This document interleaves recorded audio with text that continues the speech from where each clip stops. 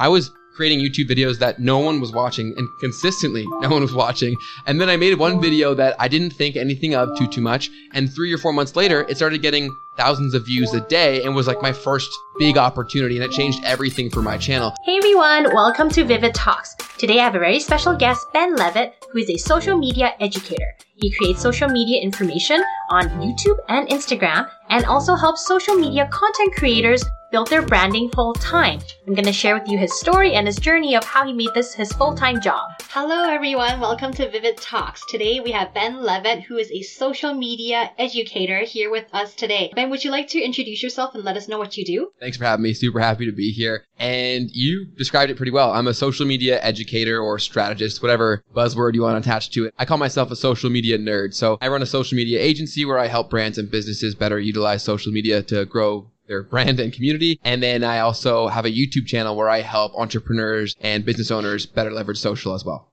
That's really cool. So I'm just wondering, what actually got you to start making content? Yeah, funny story. So I was a football player growing up my whole life. So like American football, that was my whole life. And I wanted to create YouTube content, but I always said, oh, I'm a football player. Like I'll start with that once I'm done with the sport, because I was obsessed with football. Whenever I do something, I really go hard on it. I made excuse after excuse and I didn't start creating YouTube content. And then finally, I had a pretty traumatic injury. I tore my ACL in my knee. So Oh no. Very, very bad injury. So my football career was now over at this point. The next thing that I did was, like so many people, I went to YouTube looking for some information and hopefully guidance as to what this process will be like and how to do it the best way. And much to my disappointment, there was little to nothing. And even what was there was either really old, outdated, or just really hard to watch. I kind of took that as the world pushing me into the content game. And so my first ever videos were about my ACL reconstruction surgery. Oh, wow. Yeah, so super weird niche, super weird way to get into it. Even those videos, I've since taken them down, but they had hundreds of thousands of videos. So I was kind of spoiled off the top with getting a ton of viewership because it was in a very underserved area of YouTube that a lot of people are searching for. But that's how I got into the world of social media like 5 years ago now. So what got you to transition from that aspect to your social media education now? Even all the while I wasn't creating YouTube content, I was a big fan of YouTube creators and also understanding how YouTube worked. Like I understood YouTube at a pretty deep level before I had even made a video. It was really weird looking back in retrospect, like why I cared so much, but I was studying like data reports from YouTube before I had even made a YouTube video. It's very, very weird, but I guess that was the world telling me that this is what I should do. So when I was making these videos, I really wanted as many people as possible to find them. So I became really interested in how all these social media platforms worked. I found that because I was so interested in it, I was able to grasp the concepts pretty quickly. When I explained them to people who it didn't come naturally to, a lot of them kept saying, oh, it makes sense, but it didn't before you had said it like that. So I think a big point of opportunity that people should look for whenever they're going through anything is if something comes easy to you that is difficult for most, probably a really great opportunity for yourself, and you should probably run with it. And that's exactly what happened with social media. Everything just came very naturally to me, and I also enjoyed it. So I just kind of ran with it and made myself that guy. Well, that's really interesting because I've never thought of it that way. Like something you're good at can actually help teach others because you can explain it a lot easier. Mm-hmm. Who do you find is actually your typical audience watching your videos then? That's a great question because I've tried to hammer down my ideal viewer or like my avatar or whatever. There's people provide so many words about who they're trying to target. And if I had to guess, I'd say it's someone around my age, maybe a little bit older, who has wanted to do their own thing but has felt limited in some way, shape, or form, whether it be support that they didn't have or they felt like they didn't have the tools or resources there. And I feel that since I know that it's possible to really build anything you want for yourself, especially off of the tools of social media, I kind of feel like it's my job to help people with that as much as possible, to either take what they're currently doing and take it to another level or help them start and build something that they didn't think was possible for themselves. I feel like that's the real reason why I do it all. Are they enjoying your content? I think I provide some of the best information on social media out there. I think people come to me for information, but like that's it. So that makes for a very transactional relationship. It makes it more difficult to get consistent high viewership because they're usually there for specific kinds of information. So that's actually a challenge that I'm currently taking on, is how can I take this principle of being deeply rooted in social media and make it more entertaining? So I'm actually looking at more creators like yourself and from other industries to take inspiration from of how can I make my content a little more entertaining? So that's currently something I'm working with. And one idea that I'm currently going to start implementing, actually I'll be filming later tonight, is I've seen reaction channels starting to do very well. So I'm going to position my kind of stuff as social media expert reacts too. And I'm going to start doing that across anything that's kind of relevant. So that's the next chapter. So we'll see how that goes. Yeah, I always wondered about that because there's so many education channels on YouTube. And whenever I need to look something up, instead of Googling, I want to watch a YouTube video of it. But then I don't necessarily follow that person, right? I think you're right. Like being able to do that engagement piece and getting some sort of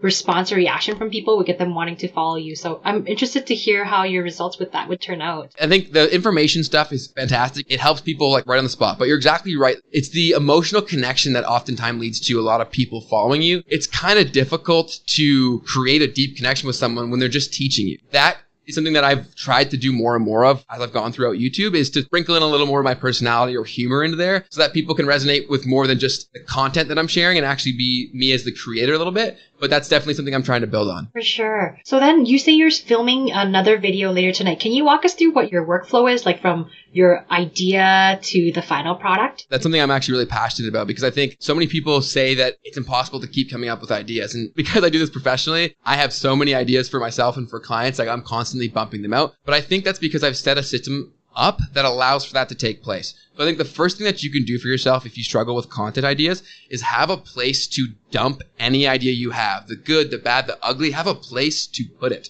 For me, that acts as a note on my phone. I walk around with this all the time. So that means I constantly have my notepad. So my brain runs wild throughout the day. So whenever I come across an idea, I instantly write it down in an assigned category for the platform that it's in. So whether it be TikTok, YouTube, Instagram, etc. So there's a place for it to go. Once I have that massive list, about once a week or so, I'll go in and pick through the ones that I think are actually good ideas and then start working backwards from how I'm going to actually create that. It'll typically start, if it's a YouTube video, with some SEO research. And then the next phase will be scripting and then filming, send it off to get edited. I then review that and then post it. Since it's like such a huge process, do you find that really difficult to juggle your content creation and also maintaining and running your business at the same time? It definitely can be. I think that's where batch recording becomes a necessity. So when I'm saying I'm doing these things, typically I'm doing them for like 4 or 5 videos at once. So the upfront effort has already been put there. Like you're in that zone, you're in that mode, you're currently doing the research or you're currently filming, whatever. I strongly recommend that you get as much out of that time while you're in that mindset as possible. And you'll see once you start to do this and you get into flow when filming gets a lot easier versus if you spread it out even a few days. If I come back to the camera, I can't get a word out. And it's very, very strange. So I'm just slowing down the whole process. So I think making batching as big of a thing in your process as possible is going to help you out tremendously. And I always try to have an extra few videos in the queue, I guess you will. That way I'm never falling behind, even if it does get too crazy with the business. But I also know that YouTube is a huge reason why my business is able to exist. I do prioritize it because it allows everything else to function. I think it's that initial, what's it called, like the inertia, going through that initial energy that you have to put in, deters people away from wanting to make content. Do you ever feel like you're under pressure that you have to post a certain amount of content per week, per day, just to keep up with your regular schedule? I put pressure on myself to maintain a schedule. I don't feel it so much externally, occasionally untrue. Like if I look at my analytics and see everything going down, then I know that that's probably my fault, especially if I didn't post. But I just try to keep it very regimented in terms of how many I'm going to post. The goals that I put on myself, they're very fluid, meaning if I find that I'm stressing so much trying to get 2 videos out a week, I would just scale it back to 1. Because I think that value and the quality of a video matters more than the quantity of the video. And if you're compromising the quality simply for quantity's sake, then I think that's a bad decision. And I think you can go farther with 1 great video than 2 mediocre videos. And that's because these platforms are so competitive. So if you can get one thing that's great, it's going to really stand out. I just really listen to myself and my team. I lean on them too. Like anybody who I work with, I try to create a situation where they can be brutally honest with me. And if I send them something that's crap or it's not up to my normal standards, I want them to tell me that. Maybe I can reflect how I'm going through and where I'm prioritizing things, and maybe I should shift it up. But